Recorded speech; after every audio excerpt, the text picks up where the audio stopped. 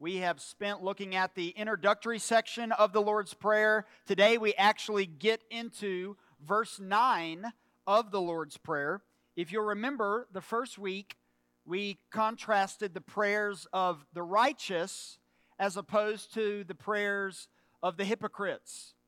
And we said that the prayers of the righteous are primarily concerned with intimacy with the Father, whereas the prayers of the hypocrites are primarily concerned with the praise of man. And then last week, we looked at the words that we say when we pray. We talked about the authenticity of prayer. And we said that God is not as concerned with the words that we use, but rather our hearts as we approach Him in prayer. And we also learned last week that God already knows everything we need before we ask Him. Now, everyone in the room this morning has heard the Lord's Prayer, said the Lord's Prayer, whether it be at a worship service, at a football game, at a funeral. It's a very popular prayer that everyone knows. But this is not a prayer that gives you access to God in any special way as opposed to the next person. For those of you people in the audience that are Disney people, this is not like the fast pass prayer that you can use to get to the front of the line to ensure that God will hear you. That's not why we're studying the Lord's Prayer. If you say it 3 times a day, it doesn't mean you're a Christian. If you have it memorized, it doesn't mean that when you die you're going to heaven. That's not why Jesus placed it here in this gospel. It is to serve as a template or as a guide as we go to God in prayer. Now remember, the entire section of Scripture that we're looking at flies over the banner of verse 1 of chapter 6. And verse 1 of chapter 6 says this: "Beware of practicing your righteousness before other people in order to be seen by them. For then you will have no reward from your Father who is in heaven." So you take that verse, and Jesus is saying, do not pray like the hypocrites. Do not pray like those who want to be seen, who want to be praised in front of man, but instead pray like this. And then he begins in verse 9. So as we unpack verse 9 today, we're going to be answering 3 questions. Number 1, who do we pray to? The Father. Number 2, where is He located? In heaven. And then number 3, what describes Him? Holiness. Who do we pray to? The Father. Where is He located? In heaven. And what describes Him? Holiness. Let's read verse 9. Pray then like this: Our Father in heaven, hallowed be your name. So number 1, who do we pray to? The Father. What do we mean when we say God is our Father? Scott Swain wrote an excellent short little book. It's an introduction to the Trinity. And he points out in that book that the fatherhood of God is 3 things. It's primary, it's unique, and it's transcendent. When we say it's primary, we mean that the entire concept of fatherhood originated with God Himself. He is the Father over all of His creation. When we say that it's unique, we mean that God's fatherhood is not modeled after earthly fatherhood. Earthly fatherhood is modeled after godly fatherhood. And it's also transcendent. What does that mean? It means God is not temporal. He's not dependent. He's not changing. He's not limited. Instead, He's infinite. He's eternal. And He's immutable, as we talked about last week. Immutable means unchanging. So while we often think of God as a father, which He is, it's much different from our earthly understanding of father. Earthly fathers die. They change. They get old. They get perhaps fat. They bald. They turn gray. They're dependent on oxygen to breathe, food for nutrients, water to stay hydrated, sleep to stay refreshed and energized. Our Heavenly Father needs none of those things. But He's also described in the New Testament as Abba, which is the Aramaic word often translated as father in English, basically meaning dad or daddy. Dads, generally speaking, provide for their children, care for their children, love their children. But the whole concept of earthly fatherhood reflects a godly concept of father. So the question is, where does this concept of God as Father come from in the Scriptures? It actually starts back in the book of Exodus. This is the first idea that we get of God being our Father. Exodus chapter 4, verses 22 and 23 says this, "Then say to Pharaoh, this is what the Lord says, Israel is my firstborn son. And I told you, let my son go, so he may worship me. But you refused to let him go. So I will kill your firstborn son." In this passage, Moses speaking to Pharaoh on behalf of Yahweh. That's what happens when you mix those words up. We have the biblical rationale in this passage for calling God Father, because Yahweh calls Israel His son.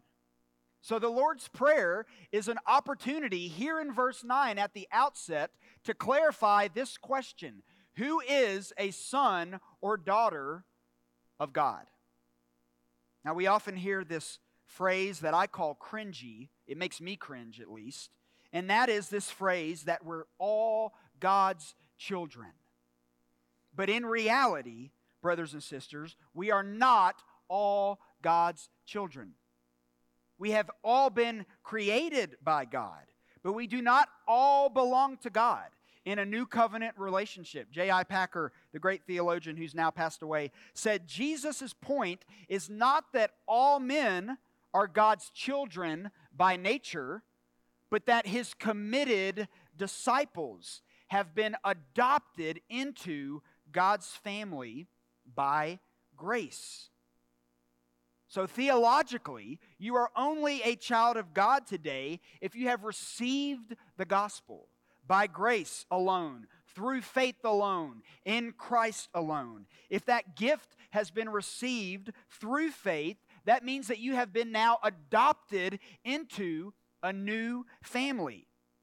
So that's why we celebrate adoption. When couples, or Christian couples especially, pursue adoption, they are reflecting and imitating an even greater adoption that happens when a lost person comes to faith in Christ and God adopts them into His family. Paul illustrates this idea very clearly in Galatians chapter 4, verses 4 and 5, when he says, "But when the fullness of time had come, God sent forth His Son, born of woman, born under the law, to redeem those who were under the law, so that we might receive adoption as sons." Paul is teaching the church at Galatia, as he's teaching us in these verses, that it is not our morality that gets us adopted into the family of God. It is not our family heritage of Christianity that gets us adopted into the family of God. It is not some ritualistic prayer or some ritualistic baptism that gets us adopted into the family of God. We are only adopted as sons or daughters through Jesus, redeeming us to Himself by God's grace through faith. Before faith in Christ, we are all enslaved to sin with no hope. Packer goes on to say, as God's adopted children, we are loved no less than is the one whom God called His beloved Son. When you are in Christ, you have been adopted into the greatest family that ever existed. And because you're his child, because you're his son or daughter, you also become his heir. Paul paints this perfectly in Romans 8, verse 17, when he says, "And if children, then heirs, heirs of God and fellow heirs with Christ, provided we suffer with him, in order that we may also be glorified with him." Listen closely.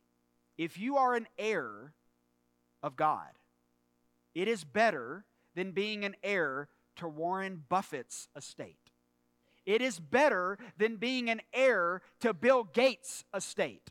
It is better than being an heir to Jeff Bezos' estate. Do we understand what it means to be an heir of God? Those in Christ will one day receive their glorified bodies and be free from the presence of sin forever in the full glory of God. That is what it means to be an heir of God. And this is the Father that we pray to, that Jesus models for his disciples to pray to as he begins this prayer in verse 9. So, where is he located? Well, he's located in heaven. We are praying to a divine Father who is not of this world. He's God and we are not. You can read various theology books and systematic theologies, and when people talk about, is heaven an actual real place? Is it a state of mind? I think the safest approach that we can take is to see how the New Testament talks about heaven. John 14:2, Jesus says, "I go to prepare a place for you." Acts 1:9-11, Luke tells us, "And when he had said these things, as they were looking on, he was lifted up, and a cloud took him out of their sight. And while they were gazing into heaven as he went, two men stood by them in white robes and said, 'Men of Galilee, why do you stand looking into heaven? This Jesus who was taken up from you into heaven will come in the same way as you saw him go into heaven.'" Then Paul says in Colossians 3:1, "If then you have been raised with Christ, seek the things that are above, where Christ is, seated at the right hand of God."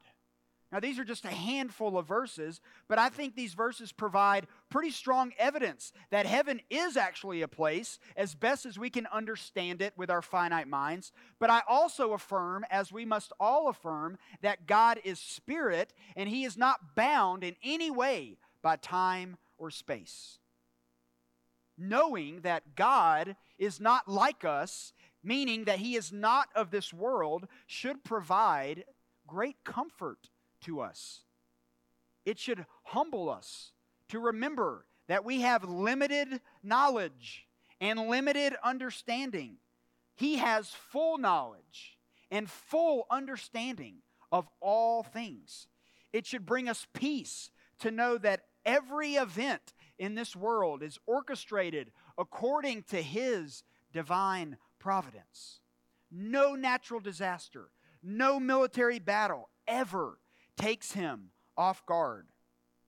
But even though he is in heaven, if you're in Christ today, he has left you with his Spirit that currently resides in the heart of all believers, the third person of the triune God. Therefore, we don't need to view God as if he is in heaven and it takes billions and billions of years, because he's so far away, for our prayers to reach him. No, his Spirit is inside of us. He is not aloof from his children. His Spirit guides us, directs us, convicts us of sin, illuminates the Scriptures to us. The fact that we pray to a God who is in heaven should not be understood to mean that our prayers are going to take forever for them to reach God. He hears the prayers of his children, as we've said every single week, because of the righteousness of his Son in us through repentance of sin and faith in Christ. knowing that God is in heaven and that Jesus is seated at the right hand of God, does not mean in any way that God is distant from you and that you cannot approach Him in prayer. It's not like you have this relative who lives out in California and you're not that close to that relative because they live so far away and you can only see them a couple of times a year, and so you don't know much about Him. That's not what we mean when we say God is seated on His throne in heaven. Because the Holy Spirit resides in us, and because of Jesus' death on the cross, we have direct access to God. A direct line to discuss with Him and lament with Him and praise Him and confess sin to Him. Jesus left His Holy Spirit so that His followers did not have to try and figure out on their own how to navigate being a Christian without Him. Jesus explains this perfectly in John chapter 14, verses 16 to 18. Here's what He says, "And I will ask the Father, and He will give you another helper to be with you forever, even the Spirit of truth, whom the world cannot receive, because it neither sees Him nor knows Him. You know Him, for He dwells with you and will be in you. I will not leave you as orphans. I will come to you," Jesus says. I was having a conversation just the other day with an individual who's reading the Bible, and they're frustrated that as they read it, it doesn't seem to make sense to them. They don't feel like they're getting anything out of reading God's Word. That's a common frustration for many people. But first and foremost, we have to understand that if the Holy Spirit is not indwelling in your heart, you will have a hard time understanding what the Scriptures are talking about. How do we know this? Because Paul tells us in 1 Corinthians 2, the natural person does not accept the things of the Spirit of God, for they are folly to him, and he is not able to understand them because they are spiritually discerned. Now, what Paul is not saying is that if you have the Holy Spirit, you automatically understand every single passage of Scripture, no questions asked. That's not what he means. But one of the primary ways that the Spirit of God works in us is illuminating to us the Scriptures, helping us to understand what it is that's there. Because as Paul says in this passage, the natural person, the Ephesians 2:1-3 person, does not understand God's Word. Because they are dead in their trespasses and their sins. And when you're dead in your trespasses and sins, God's Word doesn't make sense to you until the Holy Spirit awakens within you this desire to want God and to confess sin and to repent of sin. And then suddenly, once the Spirit resides in your heart and you read through the Scriptures, He speaks to you. And He shows you things that you would never otherwise understand apart from His presence in you. It's like the story of the disciples on the road to Emmaus. They don't really understand that Jesus is walking with them. And they explain to Jesus, even though they don't recognize that it's Him, everything that had happened in the previous days. And He disappears and He goes away. And the phrase they use is, "Did our hearts not burn within us as we were talking with Him?" The Holy Spirit is the one that helps us understand the Scriptures that we read. So brothers and sisters, as we continue to plot our way through this Bible reading plan, just know that if you get frustrated, that's normal. When you get in those really challenging passages in Isaiah and Jeremiah and then into Song of Solomon, the Holy Spirit is there to guide you, direct you, and help you. And there's nothing wrong with using a good commentary in addition to the Holy Spirit to help you understand what it is that you are reading. We all should wrestle with the text, dig deeper into the text, seek for answers, but it is the Holy Spirit who provides understanding for us. So as we pray to God the Father, who is in heaven, we can simultaneously believe that God is orchestrating all the events of history according to His glorious purposes, while also believing that His Spirit resides in our hearts, guiding and directing us on a daily basis. God is not too busy for you. And then, number 3, what describes God in this verse? It's holiness. The phrase Jesus uses is, hallowed be your name. We don't use the word hallowed very much in our everyday conversations, but the verb that is used here means to feel reverence for or to honor as holy. That's what that word means.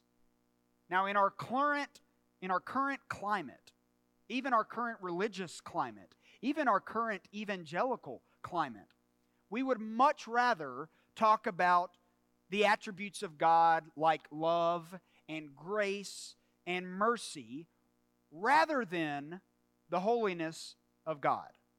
But we must always remember that we cannot really pick and choose the attributes of God that we want to believe in and we'll just ignore the others.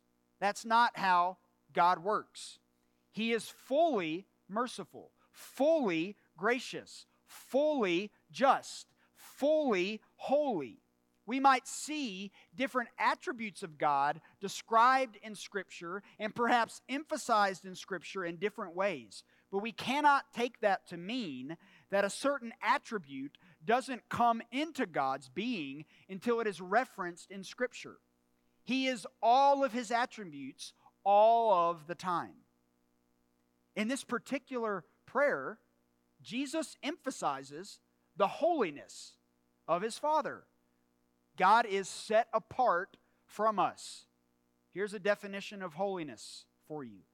The perfection of God, in virtue of which He eternally wills and maintains His own moral excellence, abhors sin, and demands purity in His moral creatures. That is a very technical and heavy theological definition of holiness. It comes from Berkhoff's systematic theology. So it is that He eternally wills and maintains His own moral excellence. He abhors sin, and He demands purity in His moral creatures. When we approach God in prayer, we are approaching this type of God, a holy God, one who never sinned and hates sin so much that the only way we could be reconciled to Him was that if He sent Jesus to live the perfect life that we could never live, and Jesus lived a perfectly holy life, and yet He died for our sin in our place, so that for any that repent and believe in the gospel, they can be reconciled to a holy God, not through their holiness, not through my holiness, but through Christ's holiness. That is the only way reconciliation to God happens. Through the holiness, through the perfection of God in the flesh, Jesus. We can never do it on our own. Jesus stepped up in the place of sinners. He took on our sin and received the wrath of God, which should have been due us for our sinfulness. I've referenced it before, which is not going to stop me from referencing it again. But R.C. Sproul has written a phenomenal book called The Holiness of God. If you want to read just a whole book that talks about nothing but God's holiness and how we can understand it, I recommend that book. Here's what he says. Suppose 10 people sin and sin equally. Suppose God punishes 5 of them. and is merciful to the other 5. Is this injustice? No. In this situation, 5 people get justice and 5 people get mercy. No one gets injustice. So if we properly understand the holiness of God, then God punishing sin is never unfair. It's a sign of His justice that flows out of His holiness. He says later in the book, was it for evil that God, I messed that up. Was it evil for God to impose the death penalty for all sin? If you say yes, be careful. If you say yes, you are saying it is an expression of the very fallen, sinful nature that exposes you to the death penalty in the first place. If you say yes, you slander the character of God. If you say yes, you do violence to His holiness. If you say yes, you assail the righteous judge of all the earth. If you say yes, you have never come to grips with what sin is. We must not say yes. We must say no, and say it with conviction. When we pray to God, as Jesus models for His disciples, specifically in verse 9, who His Father is, He chooses to emphasize the attribute of God's holiness. God is so holy that when Jesus returns to collect His bride, and we are in the presence of God, our only response will be to bow down and worship Him in the splendor and glory of His holiness. We cannot fathom what that will be like, but we have enough evidence throughout the Scriptures that anytime even a glimpse of God appeared in the Scriptures, the people fall down and they bow down in worship. Why is that? Because it is in those moments that humanity is made aware of the purity and the holiness of God, and they're simultaneously made aware of their own sinfulness. We are people of unclean lips, Isaiah says. And yet, in spite of that, through the perfect sacrifice of Jesus, for our sin, in our place, as our substitute. I sound like a broken record because I say it every week. We can have relationship with this holy God. We can receive it by grace alone, through faith alone, in Christ alone. And in spite of our unholiness, we can be made holy because of the righteousness and the holiness of Jesus in us. And how do we know that that's valid? How do we know that believing that is valid? The resurrection proves that it was valid. God was pleased with the sacrifice of His Son, and He demonstrated that by showing Jesus risen from the dead 3 days later. So for Christians in the room this morning, the holiness of God is a reminder to celebrate and worship the beautiful gift of Jesus given to us, that we did not deserve, that we could never earn or achieve. It leads us to worship. And for the non-Christian, the holiness of God should move you to confess your sin, to repent of your sin, and trust in the finished work of Christ on the cross. As R.C. says in his book, everyone in the room needs to know God will execute His justice on sin. That is going to happen. The justice of God, the holiness of God, the wrath of God, it will be poured out on sin. But for those in Christ, they are spared eternal judgment. But from those not in Christ, eternal judgment in hell, separated from God forever. That is not a myth. That is reality. That is the teaching of Scripture. So when we read this verse, Our Father in heaven, hallowed be your name. May we leave in awe of the holiness of God. Let's pray. Father, thank you for your grace and your mercy, which you bestow on sinners. We are not worthy of it, but we thank you for Jesus and his sacrificial death.